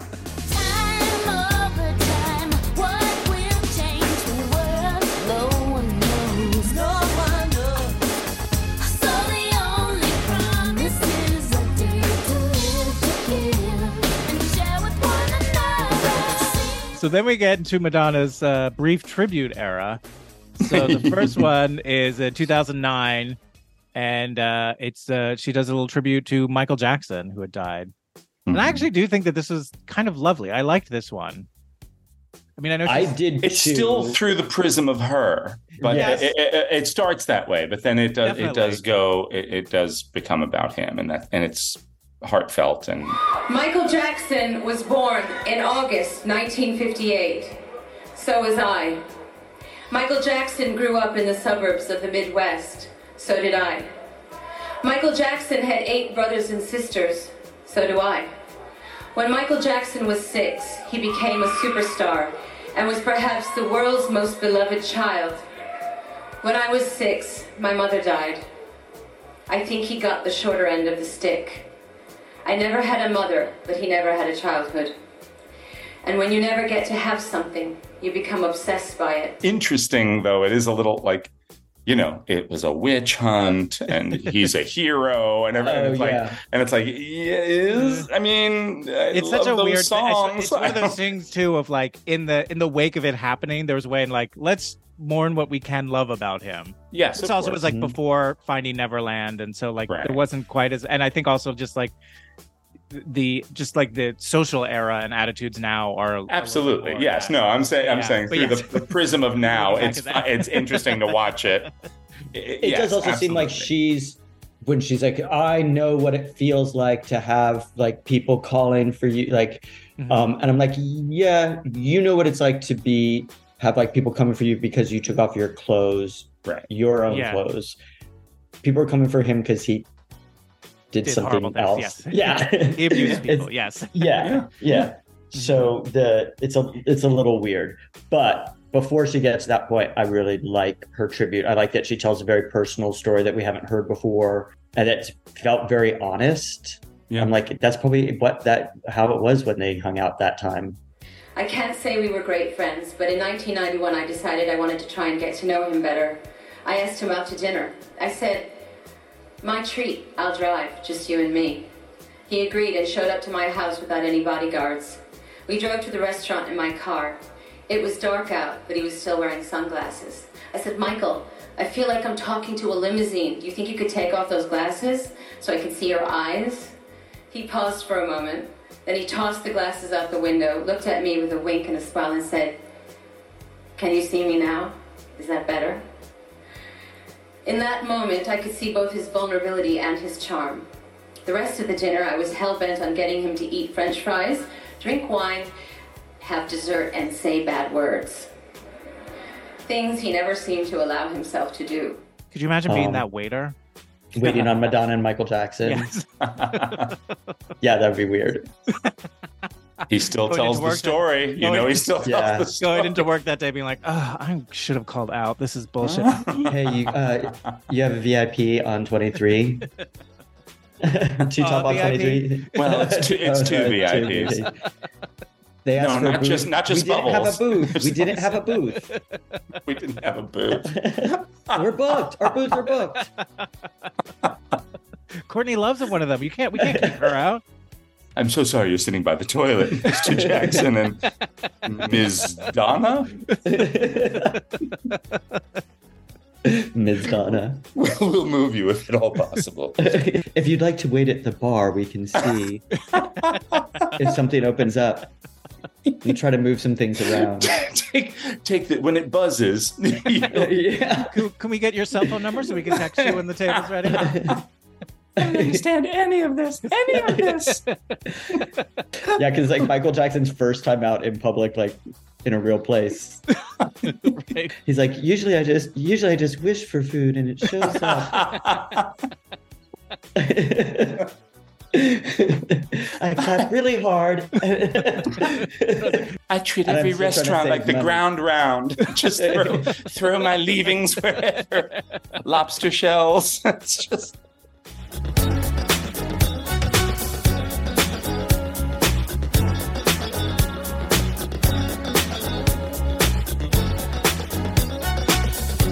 Okay, now we're at the tribute, the troublesome tribute. Yes. Tribute to Aretha Franklin. 9 years later to Aretha Franklin. And I remember seeing this live, and even live, I was like, ooh, this is rough. It's rough for a couple of reasons. Madonna's wearing something bananas looking. She looks like it's like Island of Dr. Moreau. She looks like Brando a little bit. Yeah, and it's still almost like she's a shaman or like a witch doctor. Yes. She's got a lot of like jewelry on top of these black robes and then a weird headpiece that almost looks like a crown of thorns. Yes. And I think she probably has her grills in. Mm-hmm. Oh yeah. I think so. And she just talks about herself. I guess because they were both from Detroit. I think they were just. Are you saying why they asked her to do it? I think Aretha Franklin had died like 4 days before, so I think that's so they didn't have anything. They didn't have anything ready to go. Why they didn't call Jennifer Hudson, I'll never know. Real weird. Aretha Louise Franklin changed the course of my life. I left Detroit when I was 18. $35 in my pocket. My dream was to make it as a professional dancer. After years of struggling and being broke, I decided to go to auditions for musical theater. I heard the pay was amazing. The dance audition went well. Then they asked me if I had sheet music and a song prepared. I panicked. I had overlooked this important part of the audition process. I had to think fast. My next meal was on the line. Fortunately, one of my favorite albums was Lady Soul by Aretha Franklin. And because she remembered that famous song, that's the tribute Yes. to her. Like it's not a deep cut either. It's not like you guys don't know, but Aretha recorded. It's Or like that, okay. like that's what got me my recording career. Like nothing. It's just Yeah. like she like starts by saying like, we're here to pay tribute to Aretha Franklin. And then she tells her own story about getting started, becoming famous. And then she ends it with sort of being like, but to tie it all back, Aretha's the woman why I'm here. Yeah.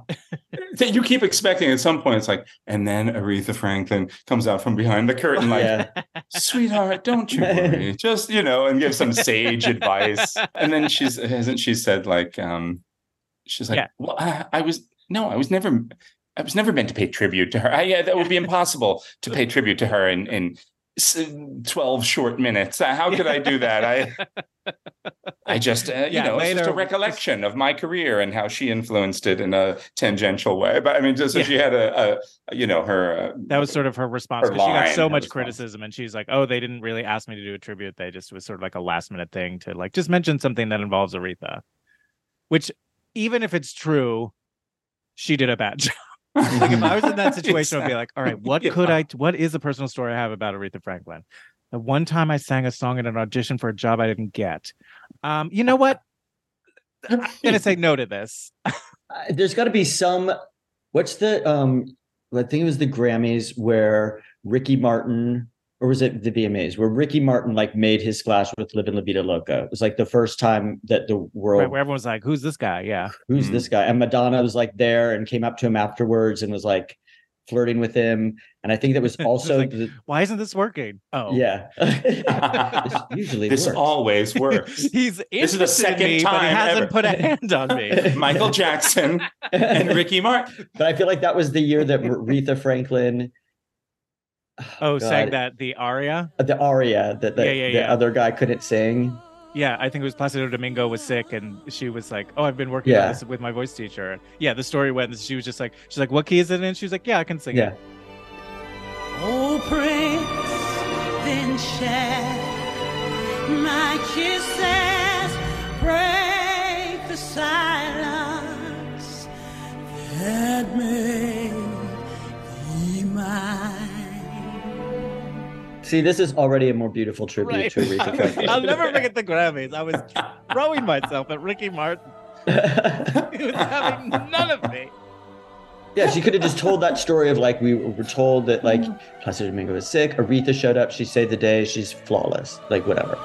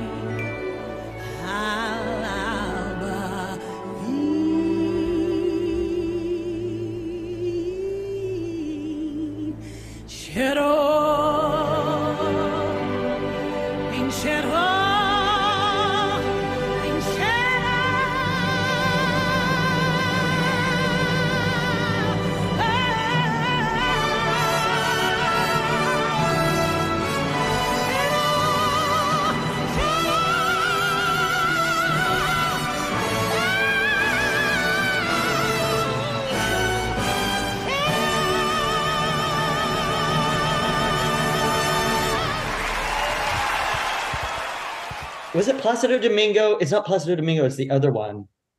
Pavarotti? Yeah. That's who it was supposed to be. The final time we've seen Madonna so far at the VMAs is 2021 at the 40th anniversary. Around 40 years ago, I came to New York City with nothing but $35 and a pair of dance shoes. I told the taxi driver to take me to the center of it all. He dropped me off in Times Square. I was 19 and terrified. That little video package she put together again about how, like, just like me, MTV right. 40 years ago came to New York with a crazy dream. We found each other and formed a bond that changed my life, changed music, and created a whole new art form. That's why there's only one place to be tonight. Please welcome Madonna. She comes out looking a little weird, but especially this like, oh, her butt has been tampered with. Yes. It didn't even look like it was her. It looked like it was, you know, like, yeah, like, you know, like if you went to the store, like at Halloween Adventure or Spirit Halloween, and you could get like bare butt cheeks that you could put over your own butt cheeks, and that's kind of what. Or like a breastplate that yeah, exactly. That's what it looked like to me. I mean, I'm sure it was her actual, or not actual. I'm sure she paid for it. Yeah, she paid for it in some way. Exactly. I'm sure it's attached to her now. Whatever it was attached to her. But it's part of it. Is fused with her. Her body did not reject it. She has a look like she's definitely like, if what you want to do is be like, I can be this age and look like a blow up sex doll, you've accomplished it. Yes, if that's what you're going that for. Is the goal. Absolutely. Well I do think, like, I don't think it's not only Madonna, and I've not navigated this world as in a female, as a woman. So I honestly don't know all the stuff that has to contend to it. I do get when like musicians, especially, and I get that it's intertwined with sexuality and provocation. And I totally understand that. And I am confused when they go just like straight up like 90s porn as the aesthetic. Yeah. Yeah. You know what I mean? Like, I guess it's probably because that's what's so easy for that work to do, to accomplish. You know what I mean? Like, I don't know. Yeah. Is it yeah. Is it that it's approximating that, or is that what 90s porn just was with the filler and everything else? Just, you know, the work that was done on those women. I don't know.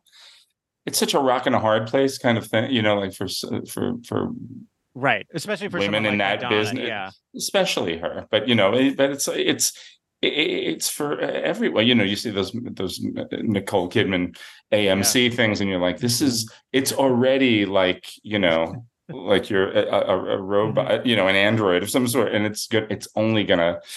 It's just going to get exponentially worse. And there's a point at which the human face wants what it wants, and it wants to go down. There's no more elasticity in your skin. It can't work, and it's going to be bad. And, you know, I just, yeah. And but it's also imperative to like look as much that like kind of, if you squint, you still look kind of like smoothie. Yeah. Right. But it also, you look like Jigsaw, right? The look that once people pass a certain point with surgery, in my opinion, it doesn't look like, nobody's fooled. We know better now that it's like you don't end up looking younger. You just look more that. Yeah. You look more like that. The goal originally was to be like, well, I want to keep my youth. Yeah. So I'm going to like do things to like anti-age, but now it's morphed into something else. Like, I guess I'll go this route.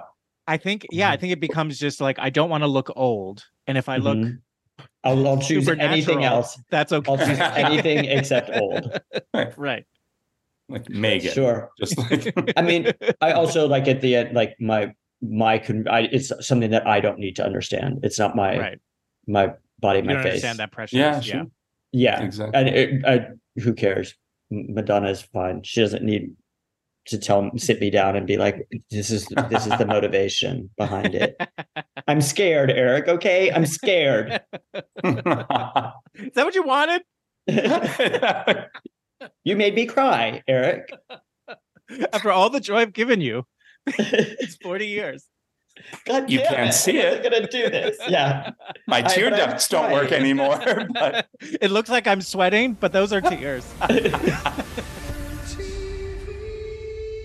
Do we want to rank her performances and say which ones we think are the best, or the order in which we think they go? Shall we each create an order right now? There went I think 7 I can of them. do it. So I would say let's put Causing a Commotion at 7, since it doesn't even feel real. Does that feel good? Oh, okay. Yeah. That's I fair. think I want to put Vogue at 1. Yes. So now we just have Do you disagree? 2 through 6. No. That's good. Yeah, Vogue's 1 for sure. For 6, I would probably do Shanti Ashtangi, Ray of Light. Hmm. Because I just think vocally, Okay. she's the least sure of herself. Yeah, these would be tough because they're all really good performances. So yeah. And I you wanna want to keep working backwards? You want to go to 5? I'm gonna put Express Yourself 2. That's my vote. No, I agree. Express Yourself 2. I Vogue, agree. Express Yourself, and from the bottom up now we have Causing a Two Like a Commotion. Virgins. Yeah. Causing a Commotion, And- Ray of Light. From the bottom. Oh wait, you did We Causing have- a what we have Commotion, Ray of left- Light, What we have left are Two Like a Virgins. Two Like a Virgins, and Bye Bye Baby. But the one Like a Virgin goes into Hollywood with Missy Elliott coming in. Right. I think the one that goes. I think original Like a Virgin is number 3. I think you have to just because like of what it is launches and what everything. it. Yeah. Sure. Okay. And then it's kind of how do you flip those? I'm gonna say the You next love Bye one. Bye. I do love Bye Bye Baby, but I think that the Britney, Christina Kiss, that one is 4. Yeah. I agree. And then Bye Bye Baby. Yeah. Then Ray of Light. This is definitive. This ranking is definitive. Yes. So we've got. Look how quickly we agreed. We agreed. No fighting. Shanti Ashtangi, Ray of Light, number 6. Number 5 is Bye Bye Baby. Like a Virgin, the remix, we'll call it. Then Like a Virgin, the original. Number 2, Express Yourself, and number 1, Vogue. Yeah. I think you call that one not the remix, but you just call it Like a Virgin / Hollywood. Yeah. Because it's really Hollywood's the song she's promoting. But no one's talking about Hollywood. I mean, they're talking about the Kiss, Right. but they really talk about Right. You match when you met me. Okay, so for a death match, so what we're gonna do now is we have ranked all of her other tours. We have what we consider the definitive version performances of these songs, and so we're gonna rate to see if any of those, her VMA performances, stack up against them. If we think those are better than what she's done in her tour, what is the number 1 version of her tours right now? Does that make sense? Oh, yeah. I mean, I'm just going to listen to you guys because I don't remember. I think I don't you're gonna remember the know a tour lot version. of these. I Okay. think so. All right. Great. So the first one, Like a Virgin. So what is the current champ is the Blonde Ambition tour version of Like a Virgin, which is the slowed down one with the cone bras and that sort of sitari accompaniment. That has been the reigning champ pretty much from day one. Yes, I don't think anything's usurped that one. And as iconic as her VMA one is, her first one is, and as much fun as that one / Hollywood, to me it's still Blonde Ambition. What do you think, Jason? I would agree. Blonde Ambition. Yeah. Eric? And we're comparing this now with both the or just with the Hollywood one first. Whichever you want to do. I think it's still going to be that the Blonde Ambition is the winner above both of them, with a slight argument to like the VMAs winning just because it was kind of what launched her. Yeah, I could see that there's sort of like a debate where you kind of go like that first one is so iconic it feels somewhat undeniable, but I also think that song in Blonde Ambition was such an iconic reinvention that it sort of launched the idea of like, oh, Madonna's going to do this. She's never, whatever song she does again, it's going to be different than how you've heard it before. She's an artiste. Indeed. So I could see they're like real close, but for me, it's still Blonde Ambition. Okay. Yeah. Honorable mention, VMAs. 1984. Yes. Yeah. Yes. Right. Yeah. I don't think we need to relitigate Causing a Commotion. Because it doesn't really count. Oh, that's true. Because we already decided that Blonde Ambition was better and this is the same performance.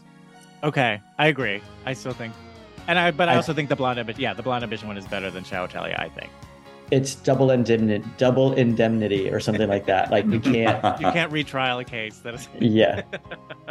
It's already been decided. All right then. So that one's the same. Okay, then Express Yourself. We're still against the Blonde Ambition tour. This one for me is tough. I love this little threesome of her with Donna and Nikki, and I love the big one too. Yeah. So, it is tough also because like the core of it is the same. Yeah. Right. Like, it's pretty much the same choreography. It's Madonna and the same 2 backup singers, and so it's just like Blonde Ambition. Instead of handheld mics, they have headsets. Her bustier is different, and she has different backup dancers. So in a way, there's not a lot that's different. Blonde I will Ambition. also go Blonde Ambition. I just think Really? that- Okay, that's fine. No. Come talk about it. Don't just give up like that, Eric.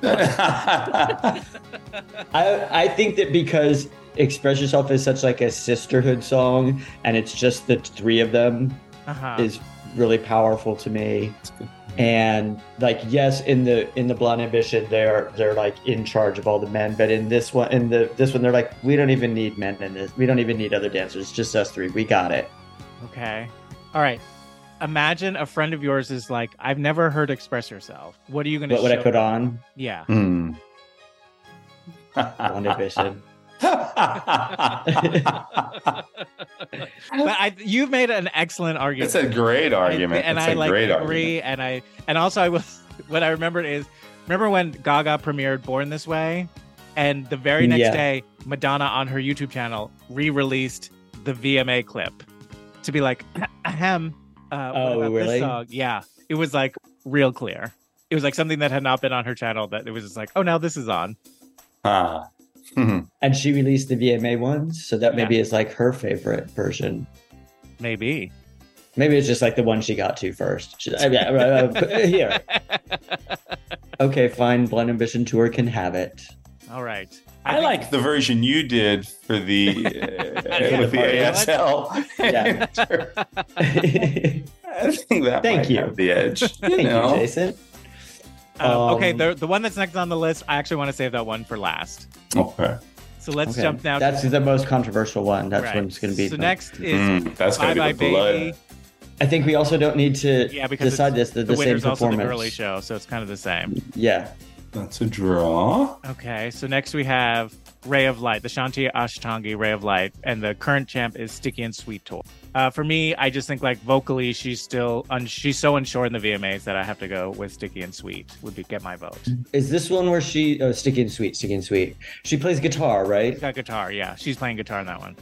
I'm gonna vote for the VMAs because it's like it's a dance party and she's part of the dance party and Lenny Kravitz is playing guitar, and just let Lenny Kravitz play guitar and Madonna do what you do. Give us a dance party. I like it. I like this version a lot. And I want the VMAs to win something besides maybe Vogue. Jason? Oh my God, you guys. I'm very John, very torn. Jason, if you might know this answer, but John, do you think that the Sticky and Sweet is lowered a little bit key wise? It might be. Okay, that's it. Just keep Something to think about. Something to think about. I mean, she just sounds so much better than the Sticky and Sweet tour.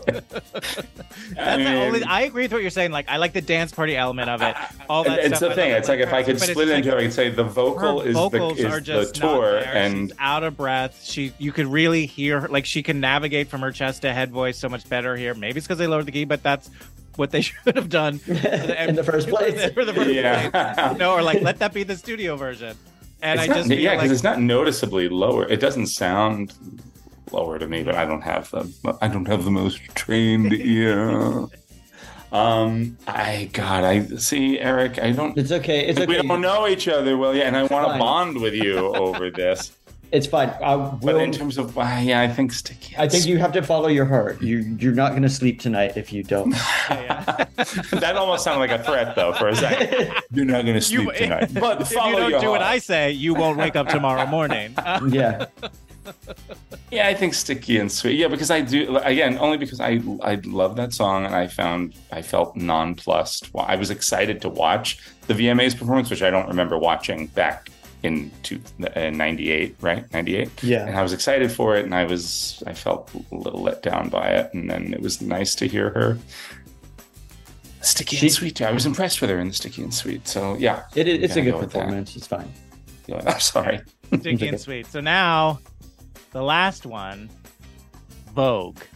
And the current champ is the Blonde Ambition tour. So it's that up against the VMAs. And Vogue is something she's done 5 times on tour. It's come up a bunch in our, in previous episodes. And we always say like that, like I feel like she's never had a bad version of Vogue, or she never had a version of Vogue where I'm like, I'm not quite sure about this. Yeah. But we always go back to the original and say like, it's iconic. It's that moment. It's that cast. It's those dancers. It's that moment. And we've often said that we think the only thing that might usurp it is the VMAs. I think I vote VMAs on it. That's my gut. That's my gut is VMAs. Go with it. It's smart that you went first, so then you won't be breaking any time. Yeah. Well, I mean, I don't want to go through that again. I don't want to go through it again. Oh God, this one's tough. This one's tough because similar to other things, it's like it's the same cast. Yeah. It's the same cast. It's still that moment in time in that like. Yes, we're still talking about the same snapshot.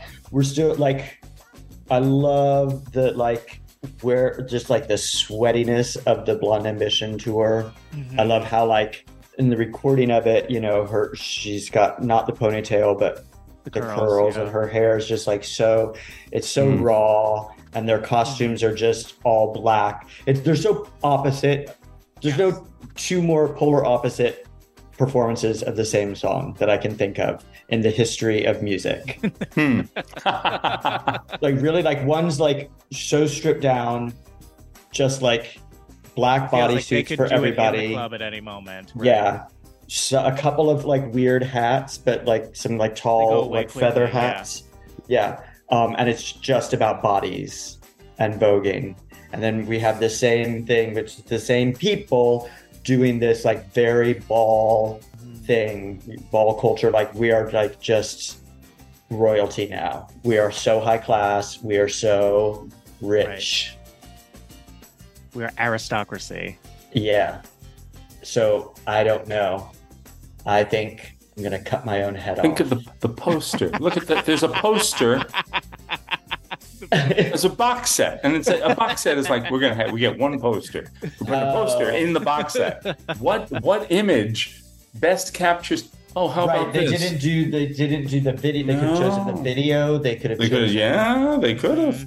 Mm-hmm. They chose the goddamn days. I don't know why. I have no skin in this. I have no and dog the VMAs stands for Veronica, Madonna, and Show V. And all right, John, what do you think it is?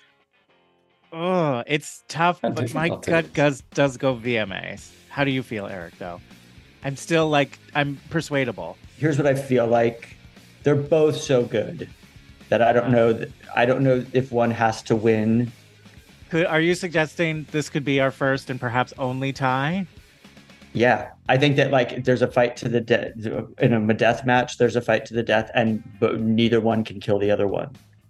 They both recognize that they are because they're powerful.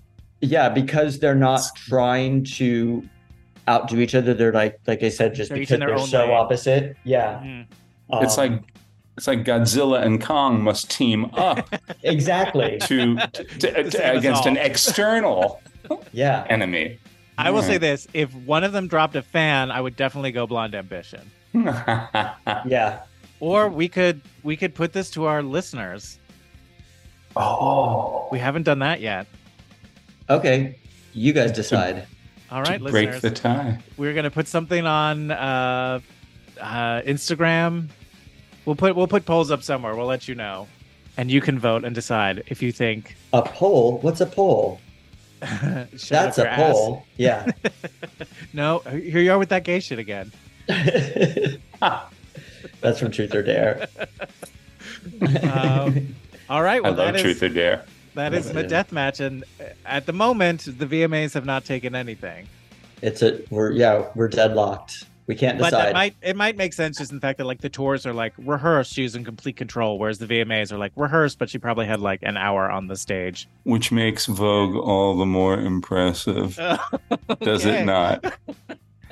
And also, John, you must remember you voted for Vogue before you passed it to Eric, who then said he couldn't decide. So it's even less like a tie and more like 2.5 versus 0.5. That's true. The war is within Eric. I'm sorry, I don't mean to. But I'm also muff things up here. If we're a jury of Madonna's peers, we are a hung jury because I will not get in. We are a well-hung jury. Well-hung jury. I might be overstating. No, you got it right. All right. Jason's Italian. Don't let the Irish last name fool you.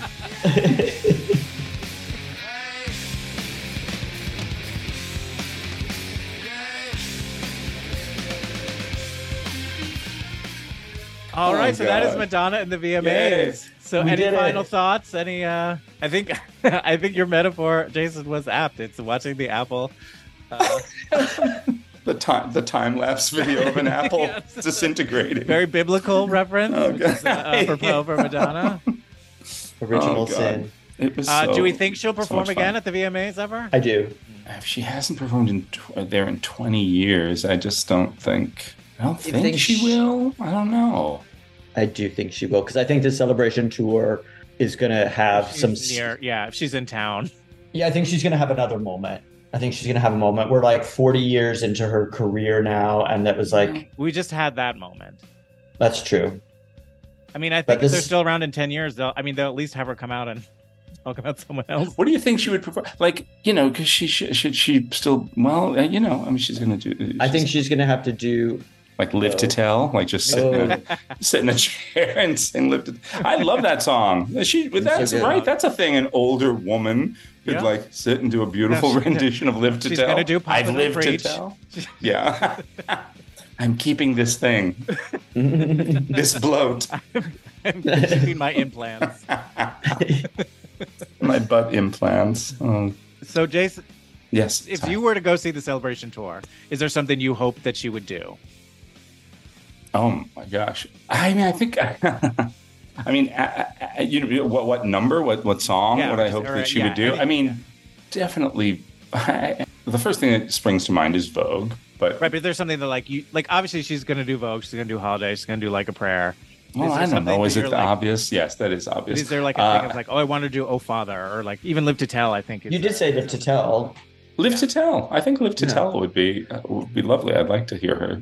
Like just sing that. I would love that. Yeah, I feel like that's a song that gets better the more the performer ages. Yeah, it takes on like I'm Still Here. Yeah, it's like a man has lived 1,000 lives. I've never met someone like. I think it would be beautiful. I think something that could be poignant and embracing time instead of battling it.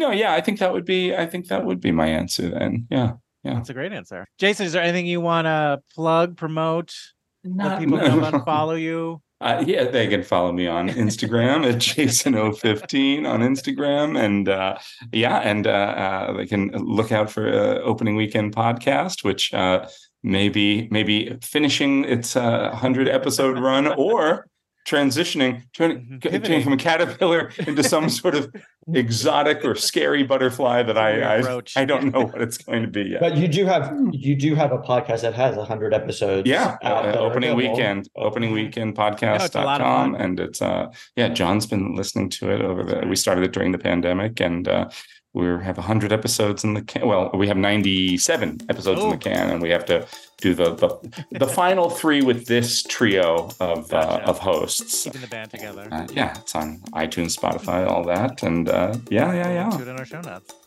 Thank you so much, you guys. This was so much fun. Thank you so much. This was so great.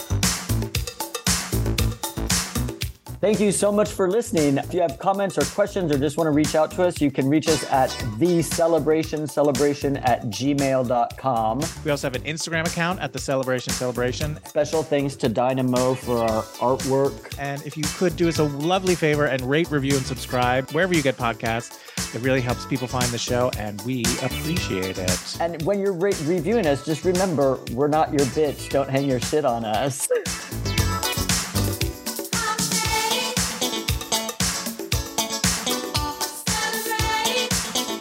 So wait, in your mind, were you Madonna or were you Donna or Nikki?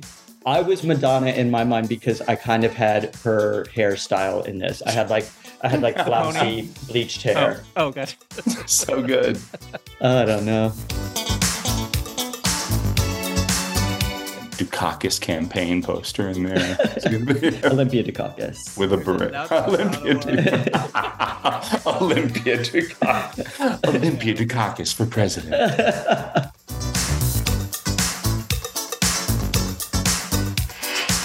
And now somebody who's getting more ass than a bus seat, George Clooney. All tea, no shade. In case Ted Nugent is listening.